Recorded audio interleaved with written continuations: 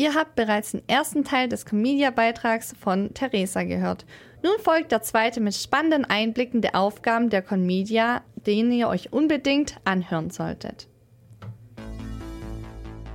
Wie bereits im ersten Teil erwähnt wurde, arbeiten verschiedene Gruppen selbstständig zusammen, um die Conmedia mit dem Titel Wer ist Politik? Eine Generation meldet sich zu Wort zu realisieren. Damit dabei alles nach Plan abläuft, braucht man natürlich eine Projektleitung, die dabei den Überblick behält. Diese besteht zusammen aus Franzi und Carla. Als Projektleiterin habe ich mit Carla die Aufgabe, die Gruppe anzusteuern. Das heißt, wir haben am Anfang der Vorlesung einen roten Faden uns aufgeschrieben und gedacht. Und wir haben dann immer unsere Kommilitonen in Gruppen aufgeteilt. Das, was ansteht, verteilen wir immer und versuchen somit einen Überblick über das Ganze zu behalten. Genau. Das Programm für das Event entstand nach einem längeren Brainstorming in der gesamten Gruppe. Hier konnte sich jeder einbringen und ansprechen, was einen besonders interessiert und was man für wichtig erachtet. Danach haben sich die Studierenden in Kleingruppen zusammengefunden und sogenannte Mini-Conmedias erstellt, also grobe Konzepte für eine mögliche Conmedia konzipiert. Danach wurden diese wieder mit dem gesamten Team besprochen und man hat aus allen das Beste genommen und zu einem neuen grundlegenden Konzept zusammengeführt. Dieses wurde dann immer wieder neu überarbeitet und kleinere Gruppen haben dann jeweils die Unterpunkte genau ausgearbeitet. Damit das alles glatt abläuft, braucht man natürlich auch eine Chefredaktion. Davon ist Melia ein Teil. Also wir als Chefredaktion haben die Aufgabe, das ganze Konzept im Überblick zu behalten und als großes Ganzes, damit das auch eine runde Veranstaltung wird. Und deswegen stehen wir mit den ganzen kleinen Gruppen des Teams im Kontakt und vor allem auch mit der Technikgruppe, damit auch am Ende alles technisch umsetzbar ist. Ein Mitglied der Technikgruppe ist Philipp.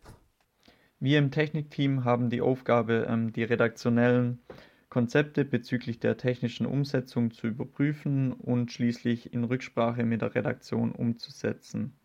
Dazu gehören vor allem Aspekte wie Kameratechnik, Bildmischung, Ton und Licht. Außerdem gibt es noch eine Gruppe für die Öffentlichkeitsarbeit. Schaut euch hierfür am besten alles mit eigenen Augen an. Zu finden ist die Conmedia nämlich auf Instagram unter conmedia_hdm und auch auf Facebook. Außerdem gibt es sogar eine eigene Webseite. Diese könnt ihr unter conmedia-hdm.de aufrufen. Dort findet ihr jeweils aktuelle Infos. Gestern wurde zum Beispiel der erste Gast vorgestellt. Falls ihr nur noch Zweifel habt, ob ihr die Conmedia ansehen sollt, dann kann euch hoffentlich Professor Wendling umstimmen. Warum sollte man sich die Conmedia ansehen? Ja, vielleicht bekommt man Einblicke in die Welt von Menschen, von interessanten Menschen, die man so noch nicht kennengelernt hat, die man so noch nicht gesehen hat. Man bekommt Eindrücke in ihre Erfahrungen mit der Politik und von ihrem Wirken in der Gesellschaft. Also wenn ihr diese spannende Show nicht verpassen wollt, dann seid nächsten Mittwoch am 19. Januar bei der Conmedia dabei. Alles, was ihr dafür tun müsst, ist euch per Livestream des Landtages zuzuschalten. Ihr habt's gehört, nächste Woche Mittwoch, den 19. Januar ab 19 Uhr, könnt ihr die Conmedia auf dem YouTube-Kanal des Baden-Württembergischen Landtag BW Landtag ansehen.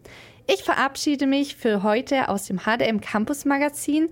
Ab 18 Uhr erwarten euch in der Sendung Lost in Germany spannende Geschichten aus dem Leben international Studierender in Deutschland. Ich wünsche euch noch einen schönen Dienstagabend. Bis dahin.